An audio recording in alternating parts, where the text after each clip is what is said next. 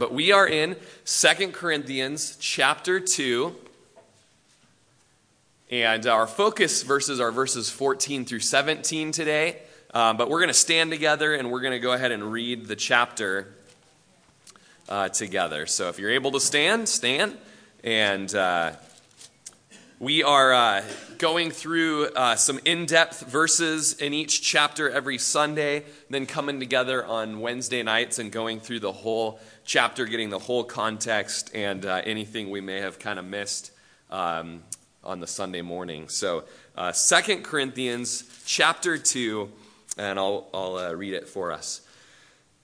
But I determined this within myself, that I would not come again to you in sorrow. For if I make you sorrowful, then who is he who makes me glad but the one who's made sorrowful by me?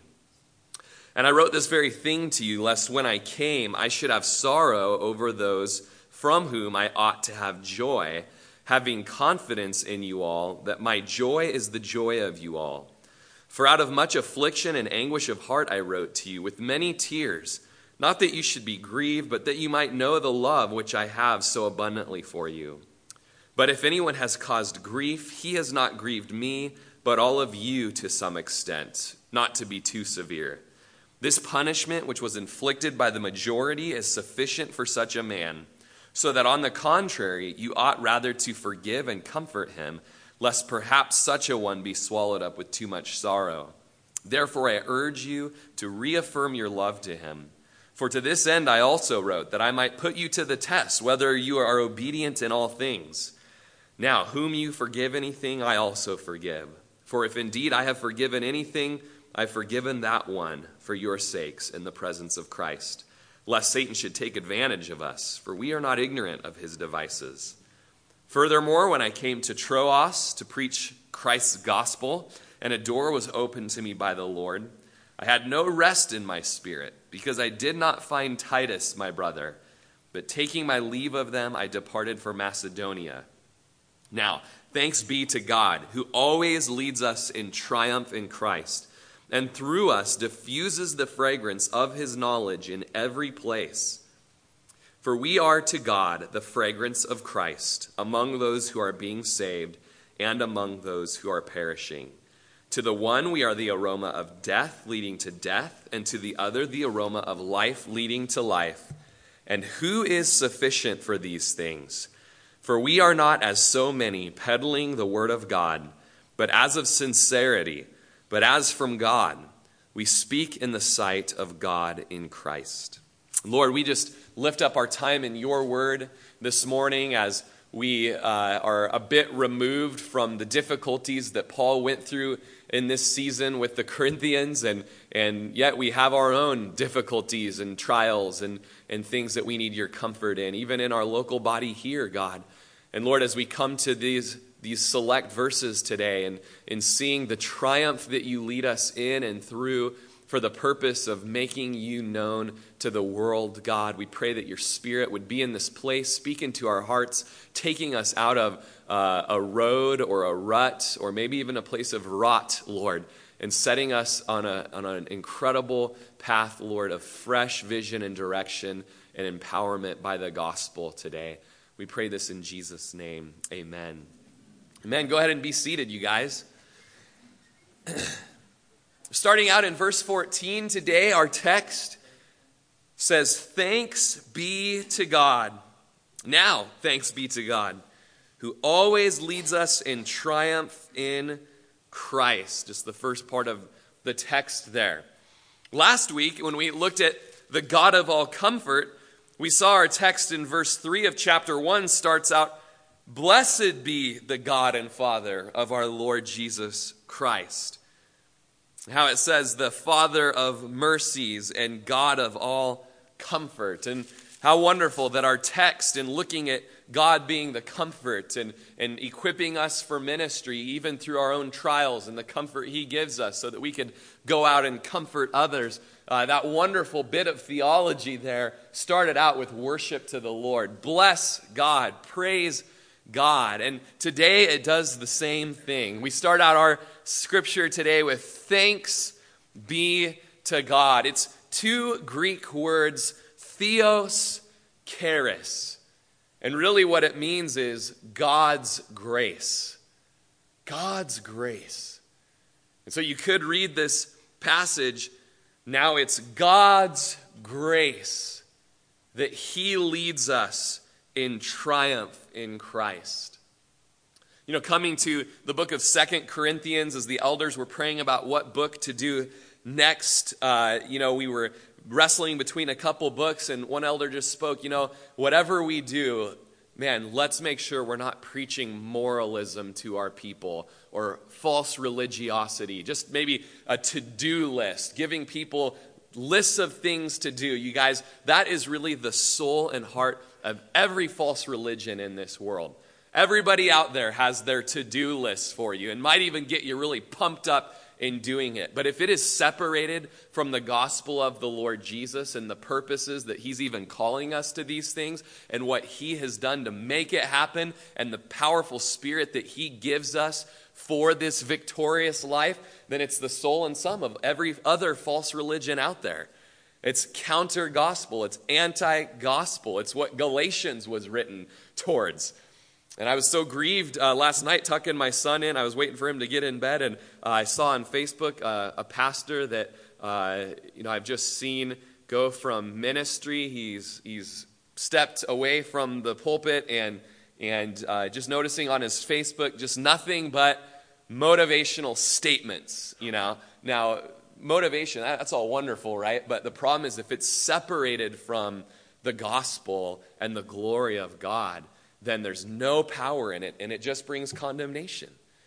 And it's the law is what it is. And so something that we want to just be looking at in our text and going through is just the motivation and the power of the Spirit and what Jesus has done to redeem us out of our fallen state. And we see that in our text today, that it's by God's grace. We've always got to have an eye at God's grace. A couple weeks ago, the men's retreat, you might remember, the men went through Ephesians. And before you get to chapters 4 through 6 of Ephesians, at the end, it's a whole lot of what seems like, do this, do this, do this, do this. Well, there's 3 whole chapters before that say why we should do that and how we do that. And it's all the gospel. It's all what God has done for us. It's all his great love and care and purpose and forethought and all the energy he's sent and spent for us to be saved and brought out of darkness. And he's got the whole thing figured out for us. He's empowering us and he's getting us through it. And we can't go into the do this, do that stuff apart from the he is doing it. He has done it. And he wants to save you from not doing it and empower you to be able to do it by his grace and for his glory. And so something to just start training your heart and your mind towards as you're looking at the scripture, that things always flow out of the gospel. And so our text today flows out of the gospel. Thanks be to God who always leads us in triumph in Christ. It's the grace of God apart from our workings, apart from our failures or our non-failures, our victories. It's apart from us and completely upon him and what he's done through Christ that we are led in triumph in Christ. Theos charis, it's God's grace. And because of God's grace, always, at all times, we are led in victory and in triumph in Jesus. The word leads us in triumph. Those 4 words are actually one word in the Greek.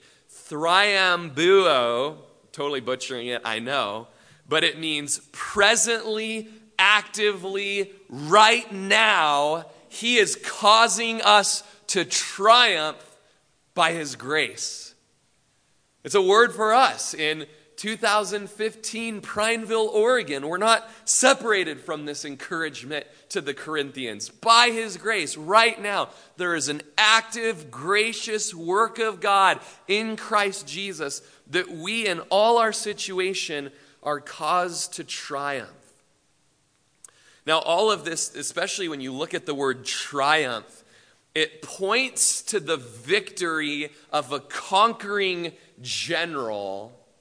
And back in the day when, especially the Romans and that culture, when a general would go off to war and go off on a conquest, as they would win that battle, they would bring all of the slaves that they captured, especially the top-notch brass of the other army. They wanted those guys alive so they could bring them back home to show how tough they are, how victorious. Look at who we've championed over, and then look how we're going to humiliate him. And so they would have at the beginning of a parade, of a ticker tape parade, I think they're called, as they would come back from the battle, and they'd ride through Rome, and the flowers are falling, and the people are cheering. They would have the main conquering general, like Titus Vespasian from the 70 AD period against the Jews. And as he would come, he would ride on his chariot, and then tied off of his chariot with chains would be the commanders of the other army being drugged in just looking pitiful in comparison to their general.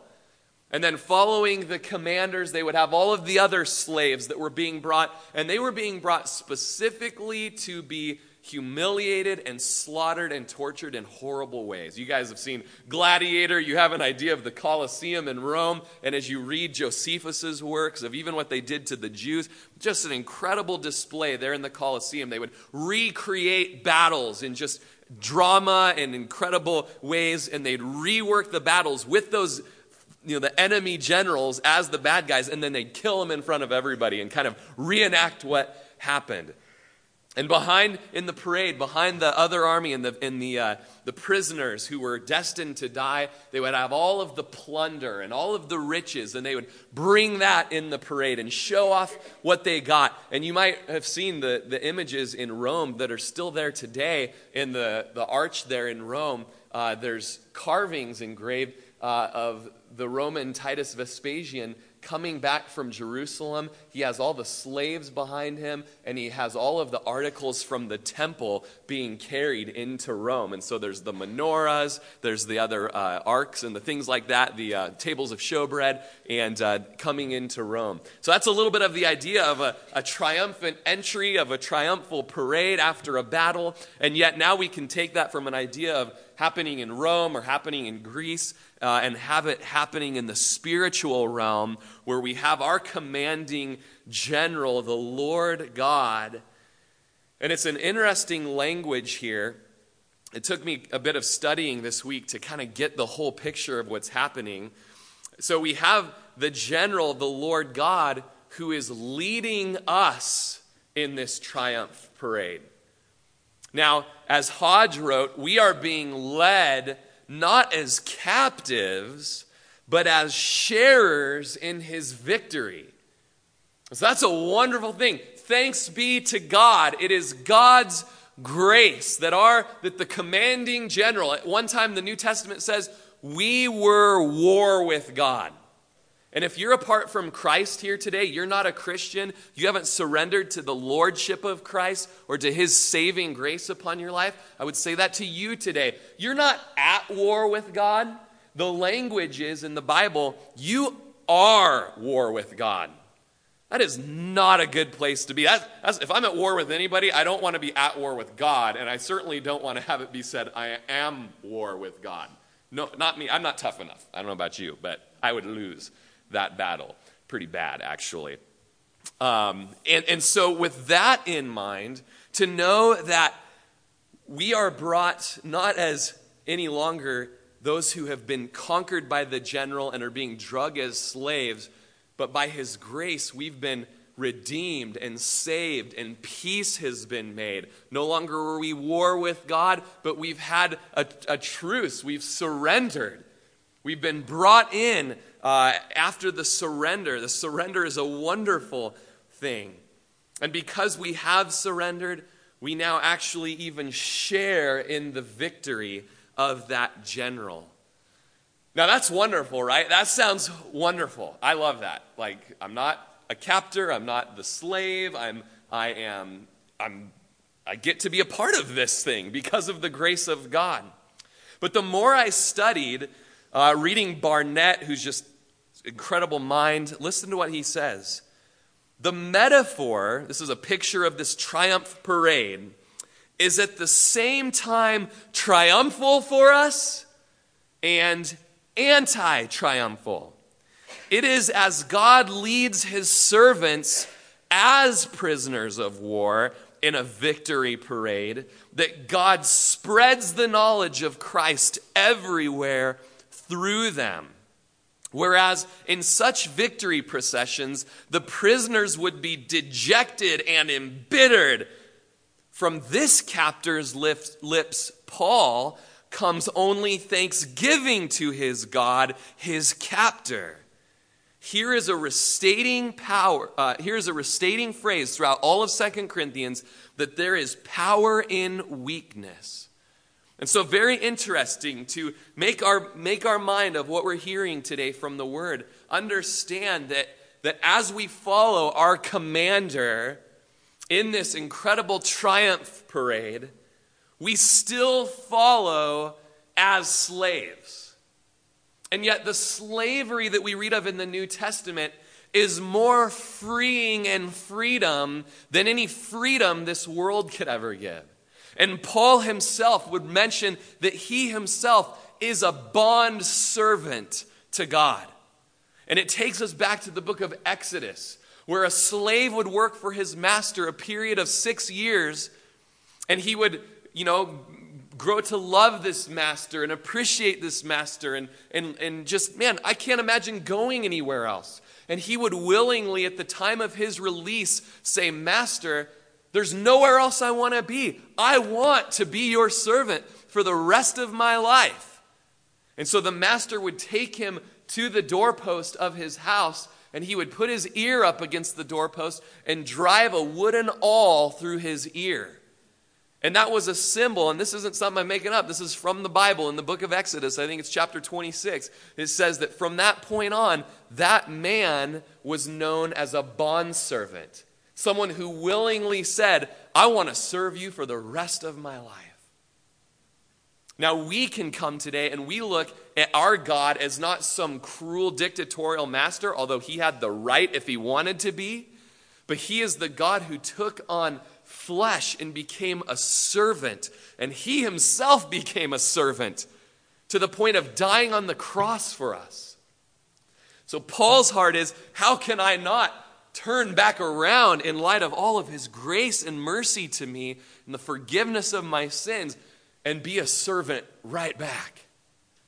And so Paul writes from a place of not an embittered slave being dragged behind the chariot of the commander. I hate you guys. If we could just have one more try at this battle, I'd get you. No, but he said, I'm free.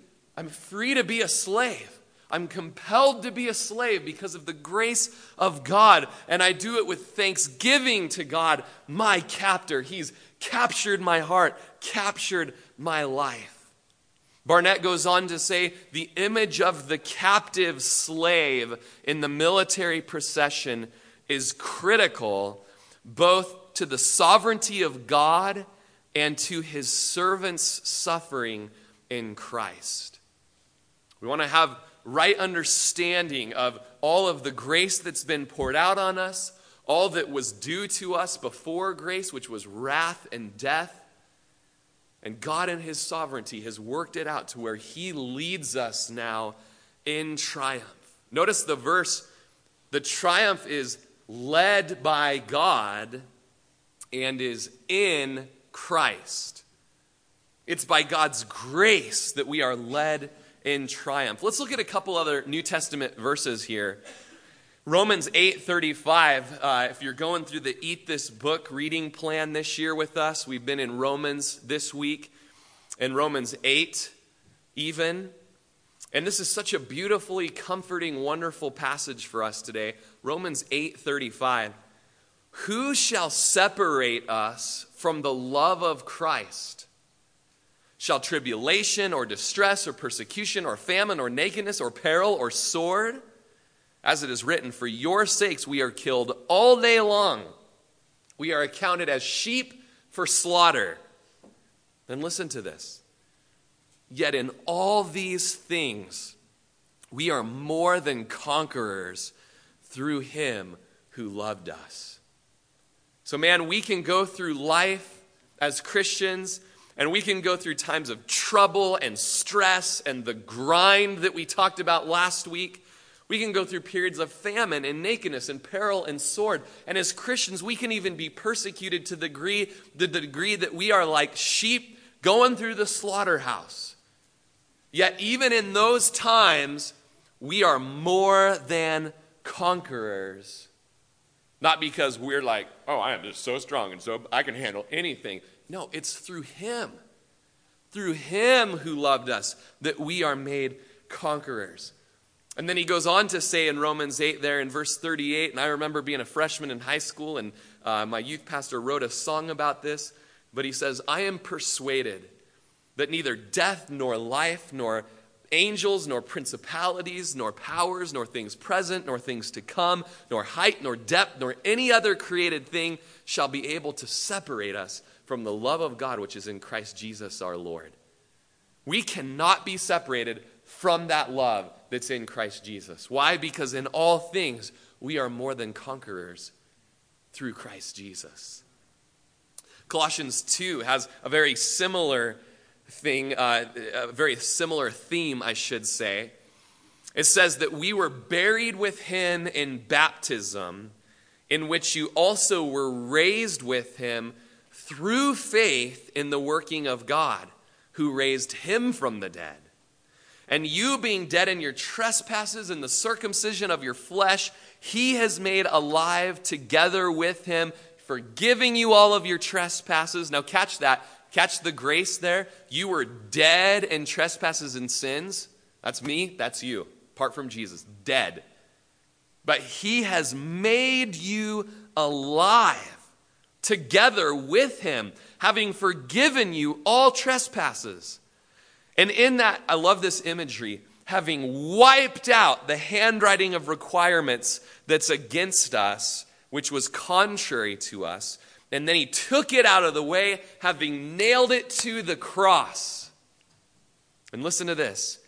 When he did that at the cross, he disarmed principalities and powers. That means angels and demons and Satans.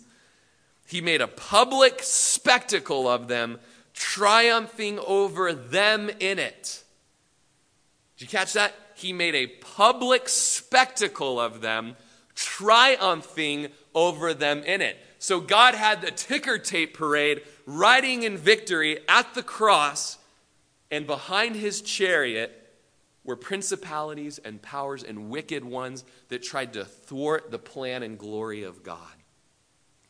We have victory, you guys, but it's because of grace. It's because of God and what he's done by sending his son to die a sinner's death on the cross, even though he had no sin. And it was there at the cross that Genesis 3:15 was fulfilled, when Jesus crushed Satan's head, bruising his own heel in the process. Now verse 14 goes on to say that through us, he diffuses the fragrance of his knowledge in every place. Today's title, normally I say this at the beginning, but it's the powerful aroma of the triumphant Christ. He leads us in triumph. We've been set free from slavery, yet we're still slavery compelled. We're still slaves compelled by grace. And in this parade through life that we now are in triumph, he diffuses the fragrance of his knowledge in every place. Barnett goes on to say it's probably connected with the imagery of that Roman triumph, in which the prisoners in the captivity procession strew incense as they spread the fragrance of the victor. In the same way, God spreads the fragrance of the knowledge of Christ through us. It's probably connected with that image of the Roman triumph, where the prisoners of captivity strew the incense as they walk. And so we now, as bondservants, just throw the incense and light the incense, only it's not incense of death, it's incense of life. And it's through us. It's through us. He uses us, Christians, as the conduit, as the pipeline, as the vessels that his knowledge is carried to the world. How are we saved? Well, we're saved by faith. It says in Romans 10:9, if we confess with our mouth the Lord Jesus and believe in your heart that God raised him from the dead, you will be saved. For with the heart one believes unto righteousness, and with the mouth confession is made unto salvation. So we are saved by the grace of God through faith, believing in what he's done. Why are you telling us this, Rory? Well, because that same chapter, Romans 10, goes on to say, why don't you guys go ahead and turn there. We had a little glitch and an error there. We don't have all the verses up today, so this is just good. It keeps us from getting too lazy. Romans 10:14. So we know that's how we're saved, by grace through faith. So, Romans 10:14, how then shall they call on him in whom they've not believed? And how shall they believe in him of whom they have not heard? And how shall they hear without a preacher? And how shall they preach unless they are sent? As it is written, how beautiful are the feet of those who preach the gospel of peace, who bring glad tidings of good things. And so we see that this fragrance of his knowledge goes through us. There is a process that God has divinely set up for this fragrance to go forth.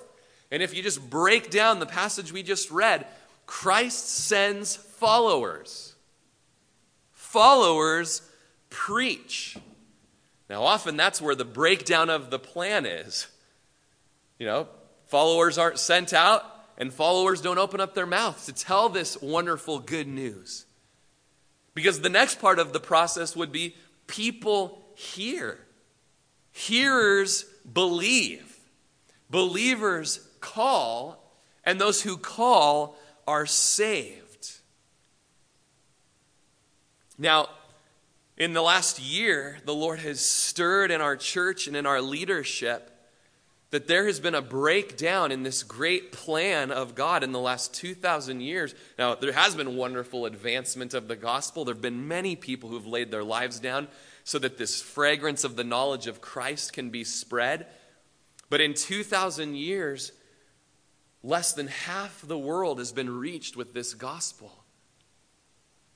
And there's a quote that's resonated in my heart by George Pentecost. It says, to the pastor belongs the responsibility of the mission problem.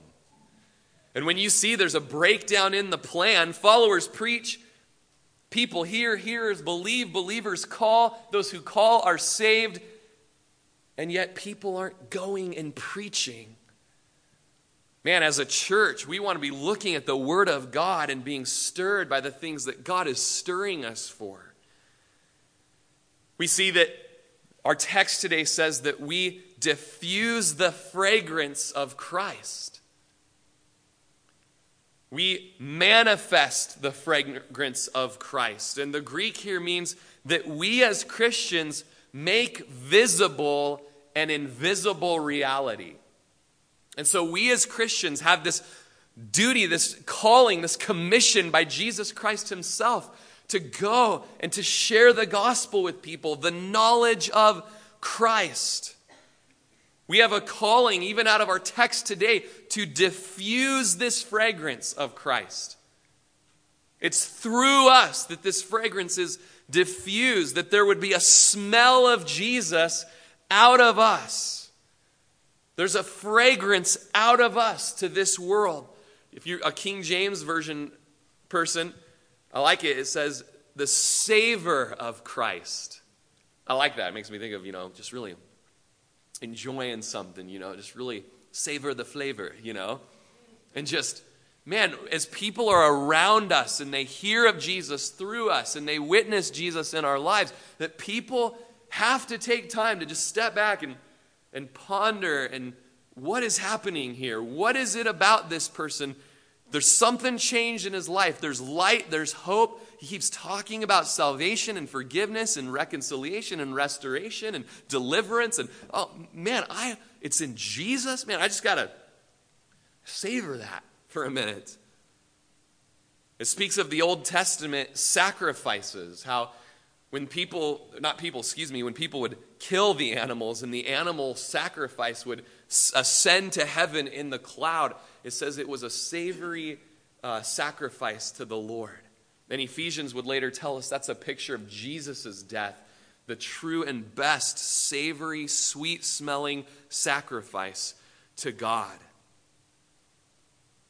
It's an action of diffusing fragrance that is well-pleasing to God, no matter what effects it produces, just that we are just diffusing the fragrance of the knowledge of Christ. Man, that's incredible worship to the Lord. That's the glory of God going out to the world.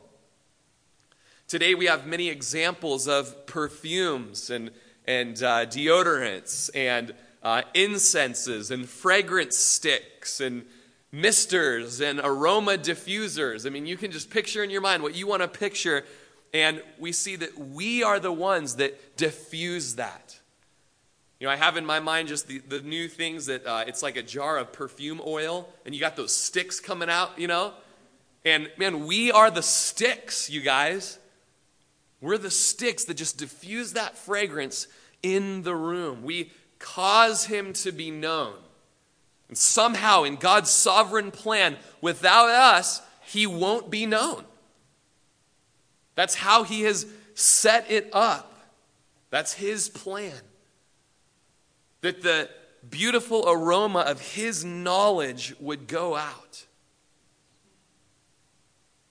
Charles Hodge writes that men should know the Lord Jesus Christ in the sense of recognizing, loving, and worshiping him as God who was manifest in the flesh. That they would know that he is the consummation of redemption. He is the sum of all blessedness and excellence. That they would know that. And there are so many who do not know that. Notice the verse also says, we diffuse the fragrance of the knowledge of Christ where? What does it say? Where does this happen?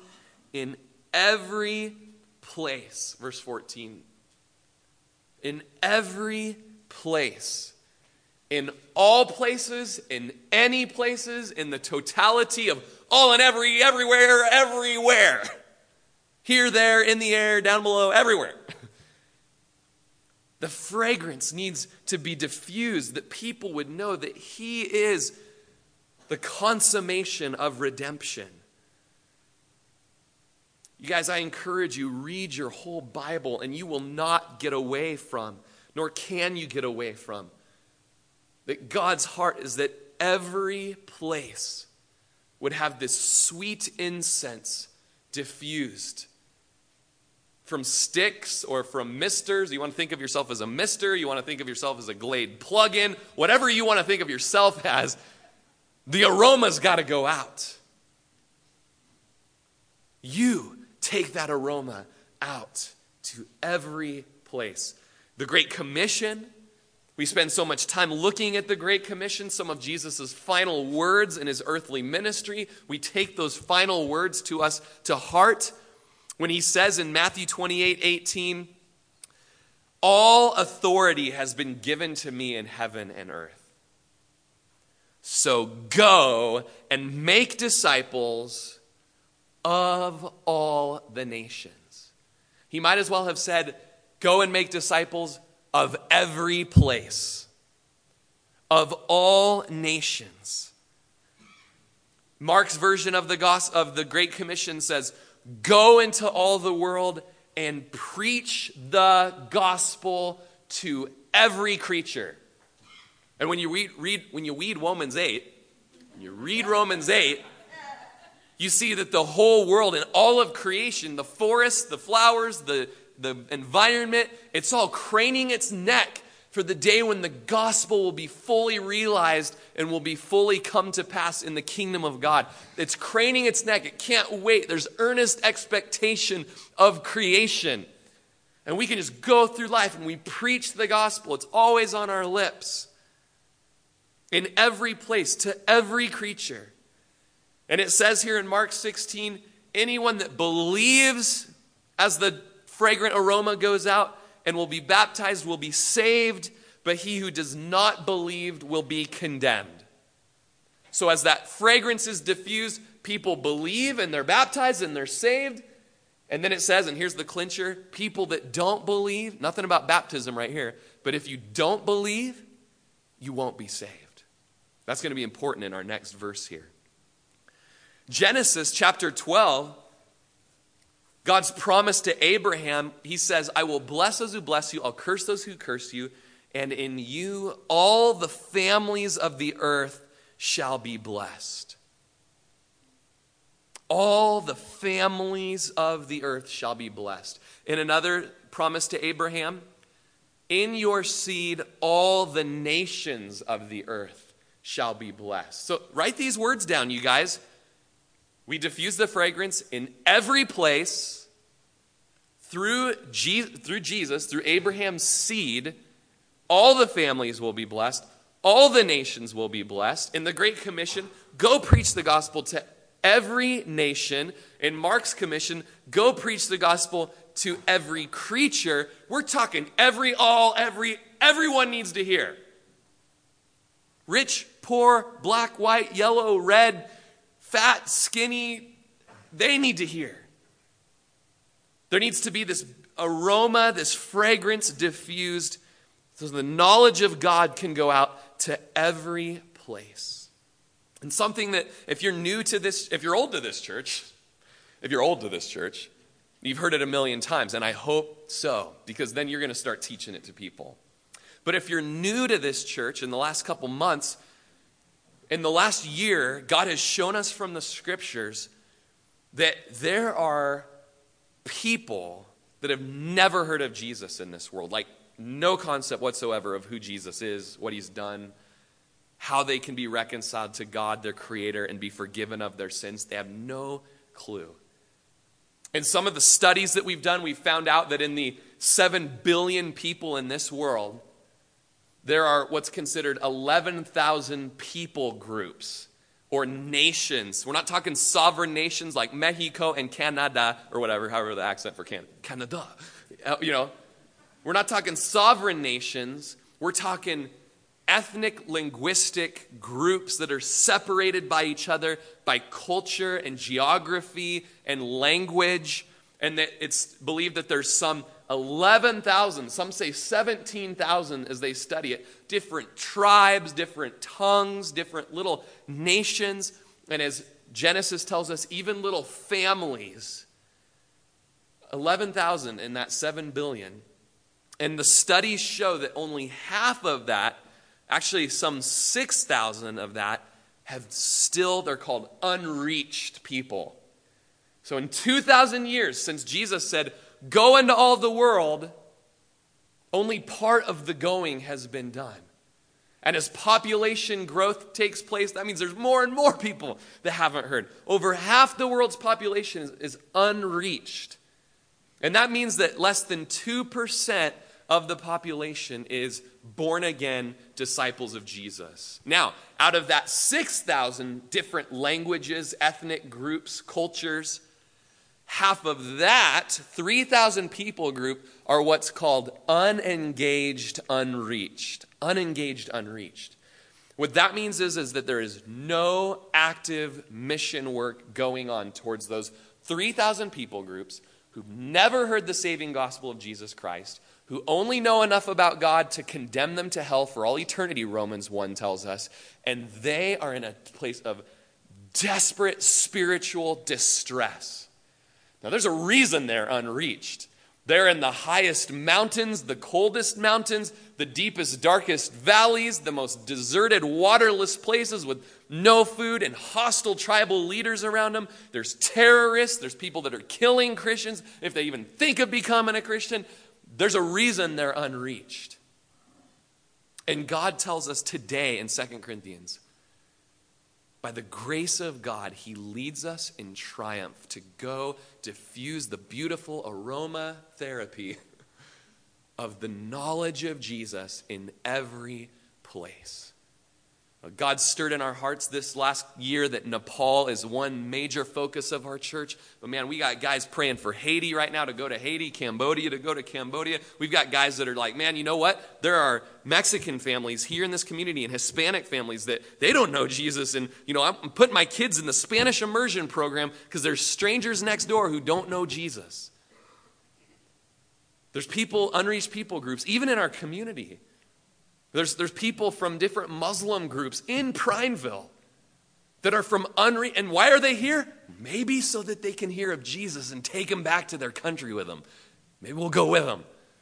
In every place, you guys, there is urgent spiritual need. And because there's urgent spiritual need for gospel transformation there's also urgent physical need there. Children are trafficked. Women are brutalized.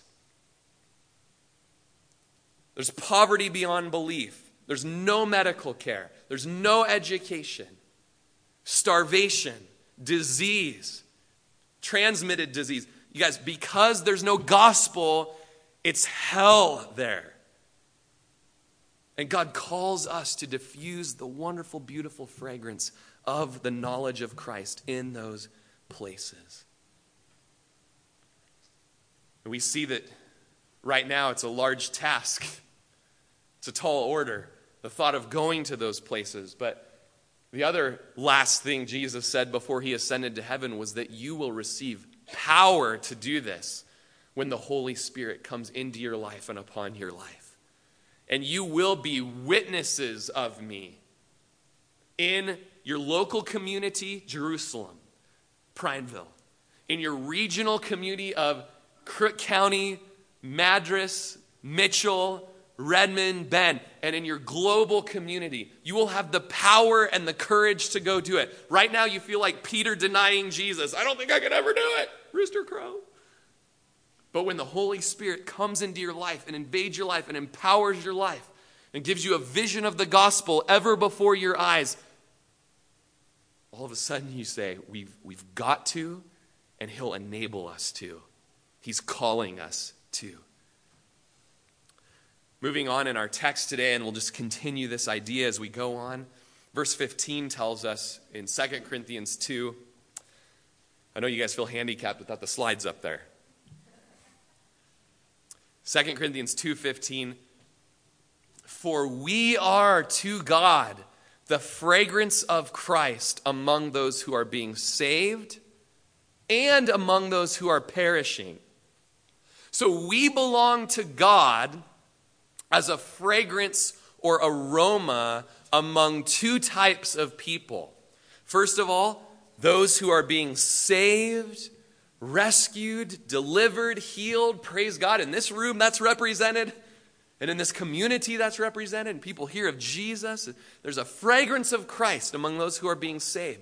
And the other group are those who are perishing. They're being destroyed. They are lost. And the language says that they aren't even aware of their location. That type of being lost. They don't even know they're lost. They're unaware of what's going on. But notice there's no third group. There's either those who are saved or those who are perishing. And I would ask you today, which group are you? Have you surrendered your life, your will, your rights, everything that you think you should be about and should get? And have you recognized that you are a sinner who's rebelled against God in every way, shape, and form, and you are destined to hell? You are destined to separation from God. In fact, even now you are separated from God. There's a middle wall of separation between you and God. You are spiritually dead. You are perishing. You have perished, and your life shows that. You are perishing, and your life shows that. And you will perish. Eternity will show that.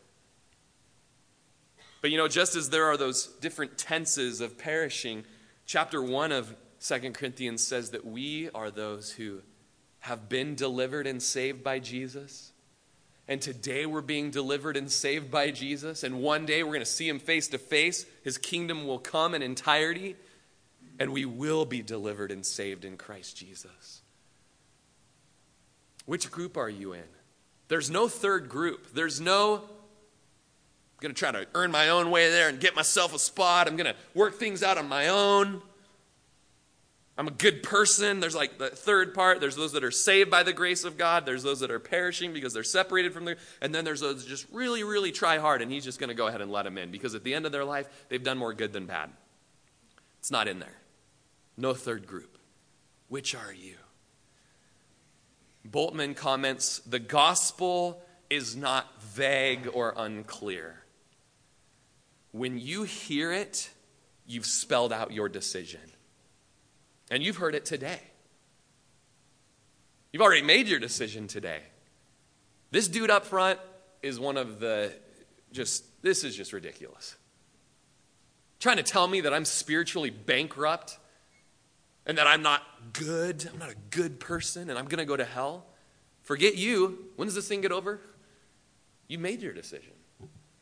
Or if what you've heard today, you've thought, oh, just give me a couple more weeks. I've just got to get my affairs in order. I got a couple more things that I got to do that I know God's not really very pleased with, and I'm just going to do that, and then maybe later it's attractive, this whole Jesus thing and getting his name to the nations and Nepal, and that sounds exciting and adventurous, but not now. It's not palatable to me right now. You've made your decision. You're perishing. You die today, you go to hell. But if you humble yourself as a little child today, right now, while the word is going to you, humble yourself, turn from your sins, receive the grace of God. That can also be said, the thanks to God. You'll be born again. You'll be given a new heart, a new life, new affections. All old things will be done away, put away, forgiven, and forgotten by God, and all things will become new. Right now, are you saved? Or are you perishing?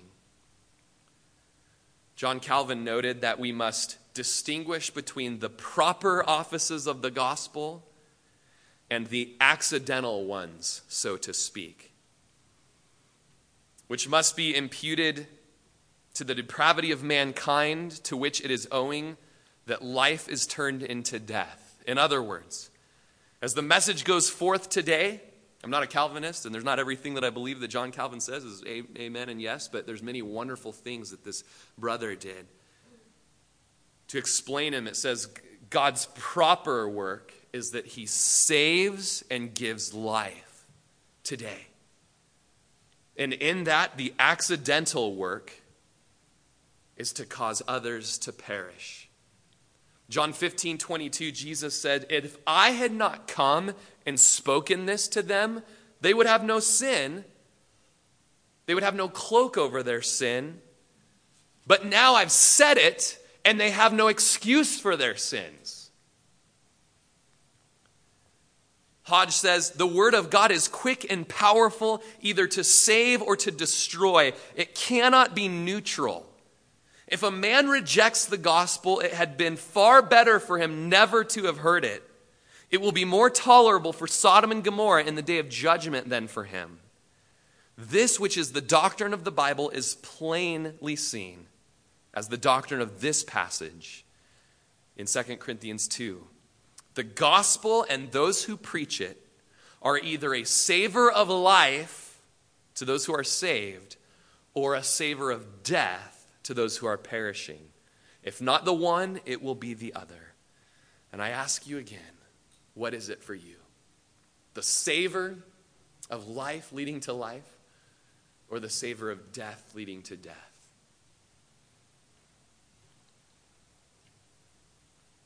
Verse 16 of our text says, to the one we are the aroma of death leading to death. Ooh, you got it up there. How'd you do that? Woo, Josh, praise God. To the one we are the aroma of death leading to death, and to the other the aroma of life leading to life. And who is sufficient for these things? So to the group that is perishing, weed diffusers, Scentsy sticks, Glade plugins, candle behind the toilet, whatever, Dried flowers crushed together, potpourri. We are the aroma of death to them. Death leading to death. Of death expresses the quality, and unto death expresses the effect.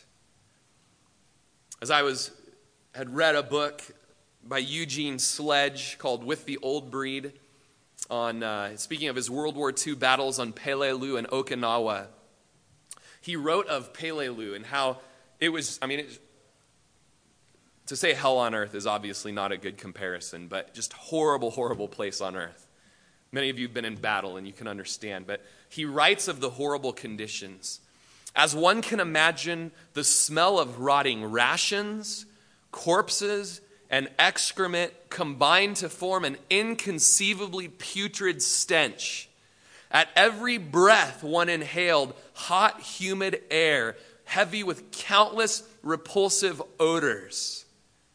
Sledge recalls, I felt as though my lungs would never be cleansed of all those foul vapors. And to those that are on their death sentence, and they're in the battle where it seems they'll never live, and couple that with everything else grotesque and horrible that's going on, just the aroma of death as you're just being led to your death. But we need to understand that it's not a savor of death or of life, but it's a savor arising from death and a flavor arising from life.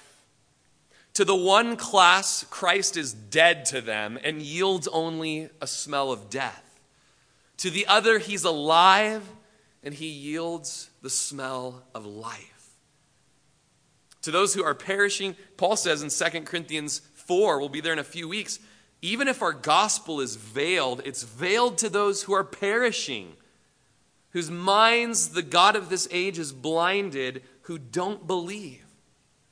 He says in 1 Corinthians 1:18, the message of the cross is foolishness to those who are perishing, but to those who are being saved, it is the power of God. See how there's those two different camps? Those who are perishing, message of the cross, foolishness. Those who are being saved, the power of God. But there's also this aroma of life, isn't there? Peter says, if you believe, he is precious to you. But if you are disobedient, he will be a stumbling block and a stone of offense to you. But to those who are being saved, you sniff it in. There's flowers and birds chirping. At the end of Sledge's battle on Okinawa, he writes, a friend and I went over to a little wooded area and near the field, and we ate our K-rations in the shade. We walked into a completely untouched scene that resembled a natural park or a botanical garden. Slow, graceful pines cast dense shade, and ferns grew on the rocks and banks. It was cool, and the odor of fresh pine filled the air. Miraculously, it bore not a single sign of war. And maybe you would come to this place, to this church today, and the aroma of death. Jesus was the aroma of death. You come in here, just bitterness of Jesus, stupid Jesus, this whole following Jesus with all my heart and all my life, and confessing my sins, and forget it. Can't get it out of my lungs.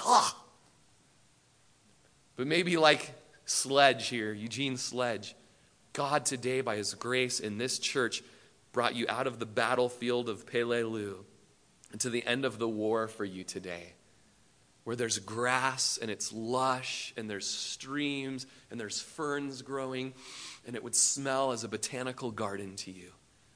You would come to Jesus and find him to be full of mercy and grace, slow to anger and quick and rich in love, and your war would be over with him right here, right now. We are an aroma, aren't we? We have the worship team come up. We're an aroma in our workplaces. We're diffusing a fragrance. But the main way that happens is by letting people know the knowledge of Christ. Does it seem like a tall task to be an Aroma, to be someone who's going to every place? It seems like a lot, doesn't it? That's a big task. In fact, Paul writes, who is sufficient for these things? Who can do this? Paul didn't feel sufficient. I don't feel sufficient. I don't feel sufficient to go to these other nations, to go across the street. I don't have it in me. Who is sufficient for this? In the next chapter, chapter 2, he says, our sufficiency is from God, who has made us sufficient as ministers of the new covenant. Guys, don't try to just muster up strength for this task of being an Aroma. Come to the one who sends the power of the Spirit. Receive the power of the Spirit. Let him bring the courage and the boldness by his own deity to open up your mouth and make known the gospel. This week, my truck broke down over at Mi Tiendita, and the owner of the restaurant helped me and ended up giving me a ride home. I had a kid in a car seat. Lindsay was out of town. I had Russell, broken down truck. It's nighttime. I'm getting a ride in a little kind of cooped up truck. And he shares with me that his family has been going through tragedy. And they're just heartbroken. Deaths in the family. And I was able to share with him Jesus from 2 Corinthians 1 from last week and the God of all comfort. And I prayed with him there in the pickup in my driveway and just sharing of Jesus and the hope that's in Jesus. And my son, who's an evangelist, he's 8 years old, and he just can't tell people enough about Jesus. He gets out of the truck, and he's so excited that we just were talking about Jesus and this guy. And he's in my front yard, and Hildardo's pulling out, and he goes, I love you. And he kind of walks a little ways, and Hildardo was, pulling out, and he's just like, I love you. I love you. Like, he wanted to make sure he heard, I love you. That's my contribution to this conversation. I love you. And our friend pulls out and drives down the road, and Russell's like, okay, Dad, you got to tell me this conversation from start to finish. He had a Hispanic accent, and I couldn't get everything, but Dad, start from the very beginning, from the restaurant, and then through when the truck broke down, and then up through the driveway, and what you just said, and what you just prayed, tell me all about it. And so we went and we got a Dairy Queen, and the whole way he's like, and then what? And then what? And then you said what? And he was just like, oh, and he leans back in his chair and he goes, telling people about Jesus is more exciting than the best day full of games or anything, Dad. And I was just like, praise God, buddy. And he said, let's turn on some worship music. I just got to praise Jesus right now. Who's sufficient to have a kid like that? Or it's not us, you guys. Come to our home and hang out. You know that, those Rodgers are amazing. No, we're just a bunch of sinners saved by God's grace, and we need his power to make it through bedtime. Okay? That's us. Some of you have been there. Josh lived with me. He's heard it. You guys, we're not sufficient for this. We're not sufficient to share in a car or on a bus or in the cubicle or in Nepal or wherever. He, by his power, by his grace, by the grace of God, has made us sufficient as ministers of the new covenant. So why don't we just set our things aside, and we're going to move to worship now. And just first of all, let's just address that you coming in these doors today, you are in one of two camps. You are one who is perishing because you do not know God in an experienced way.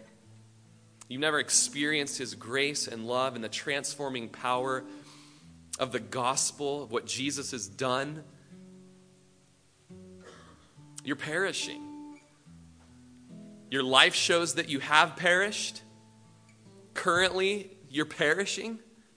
And one day, you'll be cast out of the presence of God to an eternity in the lake of fire, prepared for the devil and his angels, where there is weeping and gnashing of teeth.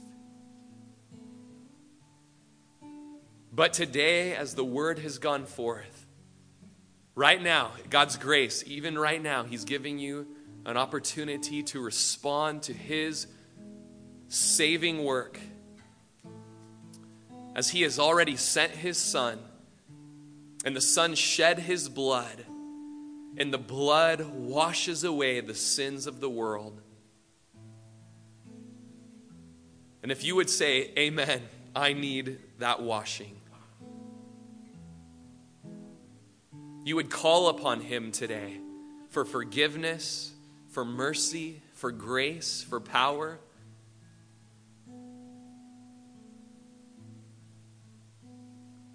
For you today, you are without excuse. The preacher has preached. You have heard. And you will either believe and call upon the Lord and be saved, or reject, shrug your shoulders against God, and be perishing. It is our plea here today that you would be reconciled to God.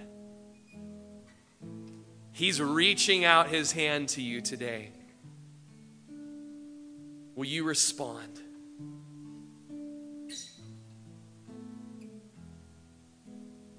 Will you respond right now where you're at? There's no sinner's prayer to pray. But will you respond? Will you believe on the Lord Jesus Christ today? Trust in him and rest in him for the forgiveness of sins, for a new life, that he will make you a new creation. That he'll take your heart of stone and make it into a heart of flesh that can beat and know God and want to know God. During this last song, would you just take the time and be with God and say to him, Lord, I need that. Have mercy on me, a sinner. For those who are Christians and maybe those that would even cry out to God today, this is for you. God has made you a beautiful, fragrant disperser to get the knowledge of God to every place. And if you hear his call on your life, don't worry today. Man, are you saying I'm going to move to such and such a place? Don't worry about that. Just say, amen, Lord. I want to diffuse your fragrance in every place. And let it start today, this afternoon, in this town. If you hear God calling you to such a dispersion of his knowledge, let's respond in song and in praise today.